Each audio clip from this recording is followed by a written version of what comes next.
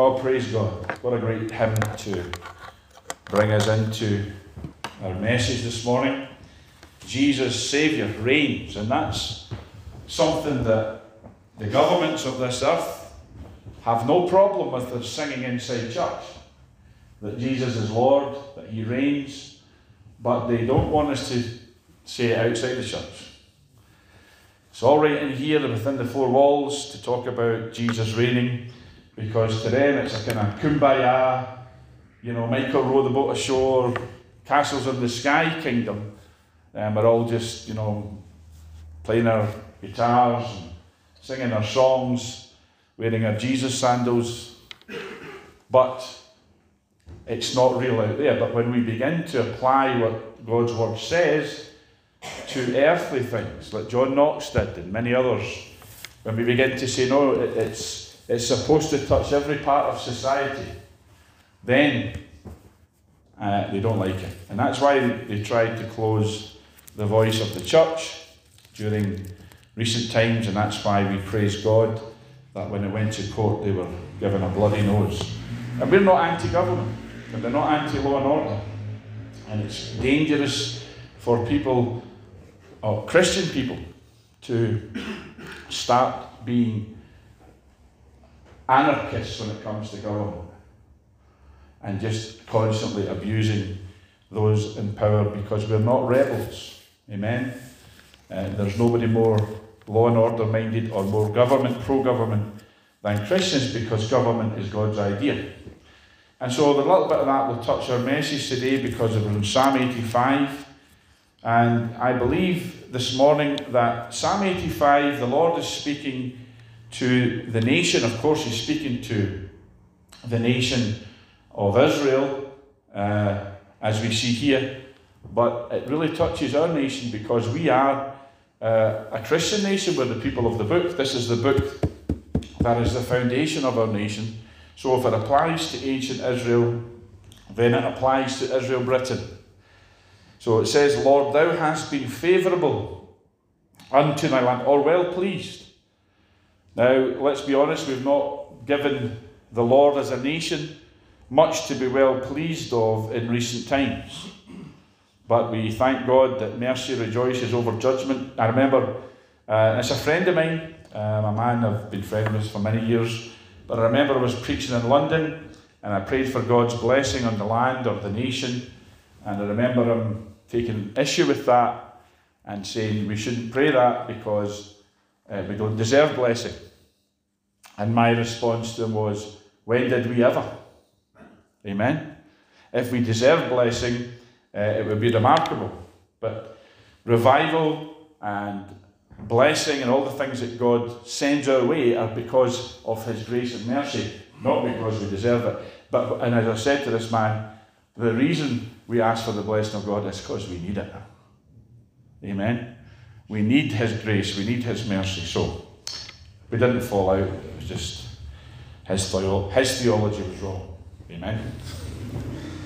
So it says, you've been favourable to your land. Thou hast brought back the captivity of Jacob. That's what we need, brothers and sisters, right now. We need to be brought back from captivity. And thank God we're seeing some of it. We're brought back from the captivity of the EU Babylon. And that's happened in recent times. What a battle that was. But the oppression of dark forces continues. Let's not pretend that everything is well in Britain. And some of the things in this psalm might sound like they're going well, but I believe that we have to be a people of faith, so we have to believe that God will bless us and do mighty things. That's why we pray, that's why we gather, and we pray for that every week. So let's believe that God will bring back the captivity of Scotland, of Britain, from dark forces, international and indeed in our midst. Thou hast forgiven the iniquity of thy people, thou hast covered all their sin. And in that word salah, which means stop and ponder about this. Now, this is more applicable in the Christian era than it was back in Old Testament times, because God has dealt with the sin problem through the crucified body of the Lord Jesus. All our sins were laid on Him, all our darkness, all that is of the devil's doing in the lives of broken men and women. So the iniquities have been forgiven. He's covered all our sin by the blood of the Lamb. And you know, we've availed ourselves of that because we've turned to Christ, we've become Christians, but there's a whole world out there. There's streets and streets of people out there that are sitting watching Sunday morning television when they could be in here hearing the word of God and hearing that their sins have been dealt with and covered, because guilt and shame will be upon many in these streets for the things that they've done, as it was on us. But thank God there's a cleansing. Thank God there's forgiveness. And not just forgiveness, but remission of sins. And that means it's a fancy word, a theological word, but what it means, he's obliterated and wiped out our sins. Not just covered them. Amen. But they are covered and dealt with by the blood. Now, thou hast taken away all thy wrath, thou hast turned thyself from the fierceness of thine anger. Again, this is New Testament language, because God is angry with sin, we know, but he has given us the ministry of reconciliation because Jesus took all our sins upon him and met the demands of God's wrath. Now, I know there's a debate in Christian circles about penal substitution and all of that. It's a long theological thing, I won't go into it. But, you know, it's all about, did Jesus really take upon him God's wrath? Well, I believe the answer to that is yes. The Bible clearly teaches that. And so his fierce wrath was taken out in Jesus. And so now there is no barrier for any man or woman or child between themselves and God, because forgiveness is extended, grace is released, mercy is offered, and indeed the wrath has been taken away. It's been taken away and poured out on that cruel cross. There is a green hill far away, outside a city wall, where the dear Lord was crucified, who died to save us all. So it's available, friends. And if you're in this meeting today and you've not availed yourself of that, then simply turn to him and say, be my Lord and Saviour, forgive me and come into my heart, Lord Jesus. It's a wonderful reality that he will. Amen. But that's our message for the folks out there. And would that they would come in and hear it. And they will. You know, David's had this vision. We were speaking about it this morning. And as have others, of that street there being absolutely flooded with people trying to get in here. Amen. Now, I know in the past this church was filled, but I believe it's beyond even that. They'll be queuing up. We might have to get loudspeaker system put out there to preach to them. Amen. Or we might have to say, you need to come back for, you know, the next service, which will be at 1 o'clock or something. But we're believing for things like that. Not just here, of course, but throughout the land. Then he says this, turn us, O God, of our salvation, and cause thine anger toward us to cease. Will you be angry with us forever? Will you draw out your anger to all generations? Remember, this is Old Testament. So God's anger towards sin was very keenly felt, because they only had the blood of bulls and goats and so on to satisfy and appease the wrath of God. But now, once for all, here at the end of time, a man has come, the Son of God, the Son of Man, to take upon him that dread punishment for sin. And of course, that's the Lord Jesus. We may not know, we cannot tell what pains, what griefs, what he had to bear on that horrible, dark day on Calvary's cruel tree, but we know it was for us that he hung and suffered there.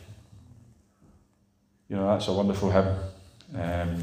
We just sang a wee while ago. So it says here, and this is what we're praying, isn't it? But that's why we pray this every single Sunday morning here. Wilt thou not revive us again, that thy people may rejoice in thee? Lord, send revival. Pour out of your Spirit on all flesh here in this land, that we would see once again the great things of God in the midst of this nation. Show us thy mercy, O Lord, grant us thy salvation. I will hear what God the Lord will speak, for he will speak peace unto his people and to his saints, but let them not turn again to folly. There's a lot in that little verse there. It says here, we will hear what God the Lord will say, what he will speak. And it says he will speak peace unto his people. You know, we have peace with God. And peace is extended to us. It's interesting that when we look at, in fact, let's just go there just now. We'll come back to this, Psalm 85. If you're following your Bibles, you don't have to, but I'm going to 1 Timothy chapter 2. And this is why we have this intercessory prayer every week. And we talk about this a lot, and we certainly do the prayers every week. But it's 1 Timothy chapter 2. This has been on my heart quite a bit recently. It's on my heart a lot anyway. But sometimes the Lord puts an emphasis on this. And the reason for it. Why do we have these prayers for our Queen, for our governments, for our people? Why do we pray this? Which says, I exhort therefore, 1 Timothy chapter 2 verse 1, I exhort therefore that first of all, and that means priority, the priority prayer. The priority prayer is not for your Aunt Jeannie's sore toe or, you know, Uncle Tam's lumbago and all the wee things that we do pray for. And it's not wrong to pray for personal things. But the priority in prayer must be what God says it is. And he says here, supplications, prayers, intercessions and giving of thanks be made for all men. So that means pray for revival, pray for God to move. It means that we're not praying for us four and no more. Because our prayers tend to be insular at times, don't they? Well, I'll just pray for, you know, I know so-and-so's got a need, and we just limit ourselves to what we see as the needs of certain people. And we need to pray for these things. But the Lord wants us to pray his program. And that means all men. That God would move mightily. The Abrahamic covenant. Remember the promise to Abraham, that in thee, Abraham, all nations, all families of the earth be blessed. So our prayers should cover not just everybody in our wee circle, but our prayers should cover everybody, full stop. The grand prayer. Now we mostly pray when we're interceding. We pray for people. We pray it for the British Isles normally, Scotland, Glasgow. We should be praying in wider circles, folks. For kings and all that are in authority. Why do we pray for kings and people in authority? Because they are the gatekeepers to the people. And if somebody who is the leader of multitudes or a nation turns to God, then that nation will turn to God.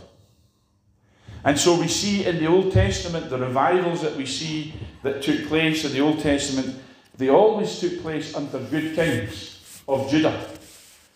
Josiah, Hezekiah, they were dud kings. We spoke yesterday, David and I, about Manasseh, a wicked king of Judah. In fact, more wicked than all the kings of Israel. Because if you remember, Israel was split into two kingdoms in the Old Testament after Solomon messed up. And you had the northern house of Israel and the southern house of Judah. And it was Judah that retained the throne of David. And you would always expect good kings from the throne of David. Well, it didn't always happen. And Manasseh was the worst of the lot. But thankfully the Bible records that in his later years, Manasseh's heart softened towards the Lord and turned to him, and God showed him grace and mercy. And isn't that a wonderful lesson for us, that if we pray even for wicked rulers, for their hearts to turn, that God can answer those prayers and turn their hearts to him. And if they won't repent, then God can remove them, which is what we want to happen if they won't turn. But it says you pray for kings and all that in authority. And here's the reason. That we may lead a quiet and peaceable life in all godliness and honesty. Well, we're not living that now, are we? We're not leading a godly, honest, quiet, peaceable life. I mean in society. Amen?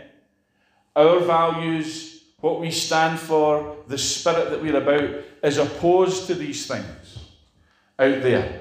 The wickedness, the darkness, the depravity. We walk a different path because we're God's people. We are the sheep of his pasture. But he's saying here, if you pray for kings and governments, and pray enough, and pray adequately, and pray effectively, you can change society. you can see peace and godliness and honesty be restored once more to the council, to business, to the culture, to society. And if you don't see that, the answer is very simple. We're not praying enough, or we're not praying the right way. So our exhortation, in fact our command by the Holy Ghost, is to do that type of praying. Then it says, for this is good and acceptable in the sight of God our Saviour, who will have all men to be saved and to come unto the knowledge of the truth. Well, what he's saying is, when we pray the right way, we'll create a revival atmosphere and a culture where people will readily flock to the Lord, and we'll see revival. Okay, so it's not just, oh yes, prayer brings revival. That's not the case. The right kind of praying brings revival. Amen. And that right kind of praying is to pray for kings and all their authority. We had a wonderful message yesterday at Arise Scotland from Bert McCaig on the importance of the kingdom culture, creating a kingdom culture, the importance of preaching the right message.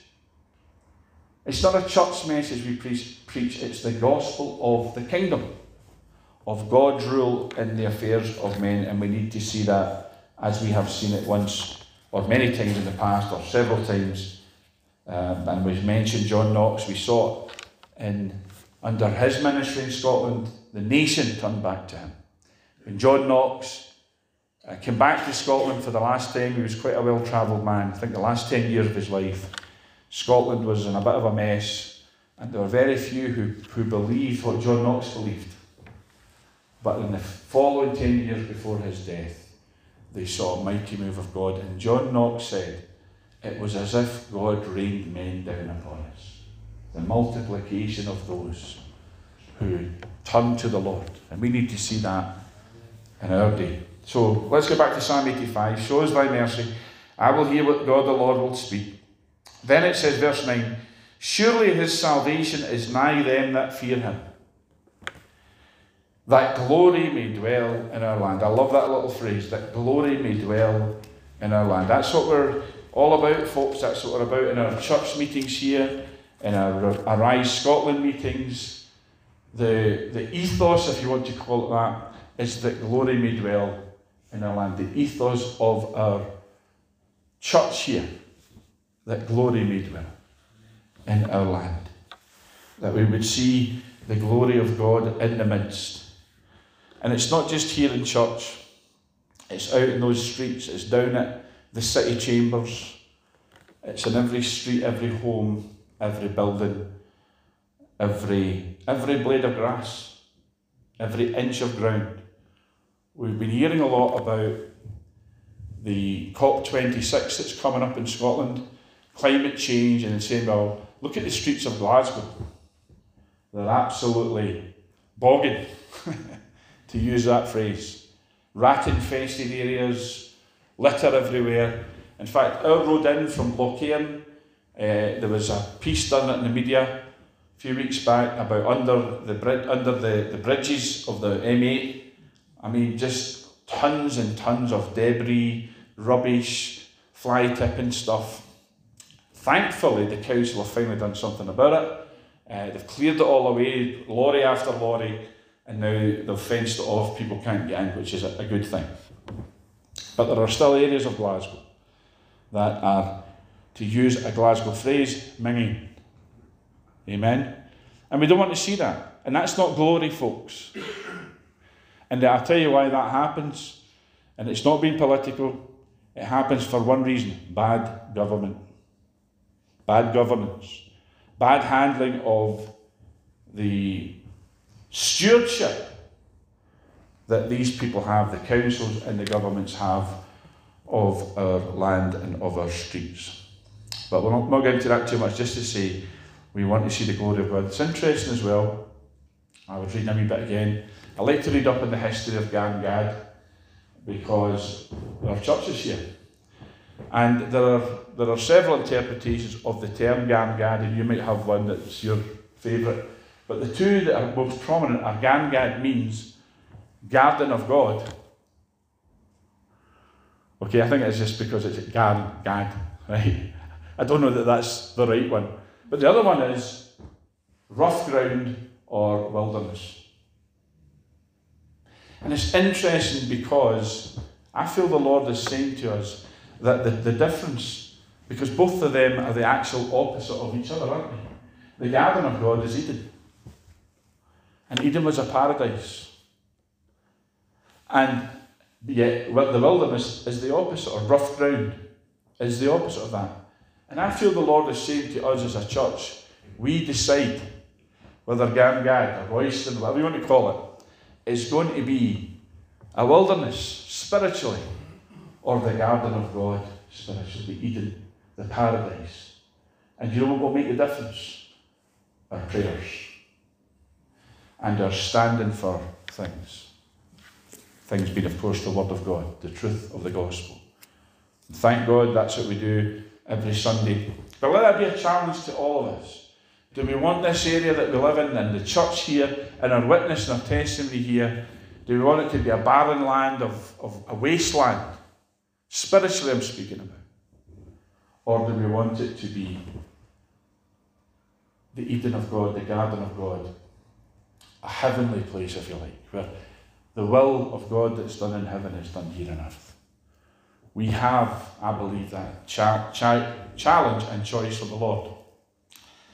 I was saying that I was looking at the hills of Glasgow, and we have to remember Glasgow was called, in fact the word Glasgow means, in the Cumbric language, green place, or dear green place. And that's because before all these streets, before all these factories, before all this infrastructure and roads and all of that, and motorways and so on, Glasgow was full of greenery. It was clearly a place that was like the garden of God. It was a beautiful place. But just because we've built houses on it, just because we've built streets and roads and factories and industrial estates and so on, doesn't mean that it has to be a horrible place. It can still be an Eden. And I believe that's why we have that motto. Let Glasgow flourish by the preaching of thy word and the praising of thy name. In other words, whatever happens in Glasgow, let it always be a city set apart for the purpose of God. And that should be our vision. I don't know that there's a church in Glasgow, in the whole of Glasgow, that applies to more than our one, or a church that is more connected with Glasgow. And remember, of course, at one stage the Foundry Boys had branches all throughout Glasgow. Many, many of them. So we are a Glasgow church, not just a local church here in Royston or Gangad. Let's have that vision for our city. Amen? I know I say it a lot, but let the motto of Glasgow be precious to us in terms of how we see what we do here as a group of God's people in a church in the area. Mercy and truth are met together, verse 10, Psalm 85. Righteousness and peace have kissed each other.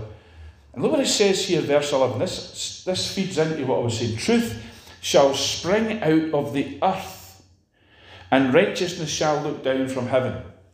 As we know, in fact, Foundry Boys comes from the fact there were foundries in this area. Amen? Where, there was it molten metal? That's not very good for the earth.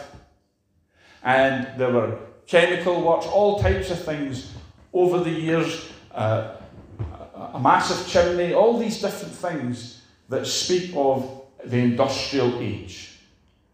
So this area was pounded. In fact, there's a joke about this area that, don't dig too deep in your garden because you'll come across stuff, chemical waste, all of these things, because of all that industrial activity that took place here. Okay? And as I said, one of the meanings of Gangad is rough ground. But this word here says to us, truth shall spring out of the earth. Amen? Amen? And I believe that we need to believe God for that to happen. You can believe it for your own home. You can believe it for this church. But we need to believe it for the whole city. That truth shall spring out of the earth. You see, God released his word. In the beginning, God created the heavens and the earth. So the earth was formed by the words of his mouth. So I believe that even the Bible says it will come out of the earth. But and the climate change thing is all about men abusing the earth. Whether or not that's fake news or whatever, but there has been abuse of the earth, and probably in this place too. A lot of chemicals released into the earth. But the earth is made by God, and we need to believe that truth shall spring out of the earth. And as we stand here today and speak the word of God, I believe that the word of truth, God's word is truth, the Bible says, is being released in this place. And thank God in other places throughout the land today. Amen. That's why we have churches. That's why church is not a Zoom meeting. Zoom meetings are for Zoomers. Amen. And we've had too many Zoomers in the church. Not saying just here, but in other places. But the Bible says, do not forsake the assembling of yourselves together, as the manner of some is. Thank God that we have, because I have pastors telling me, and I'm going to close soon, folks. I have pastors telling me, we spoke about it yesterday, the average church, apparently, not every church, but the average across the nation, apparently, I'm told. And I've got one pastor who comes here and who tells me it applies to his church, sadly, is that since this COVID business, the lockdown stuff started, the average loss to the churches, is 2/3 of people have not come back to church or are not coming back to church.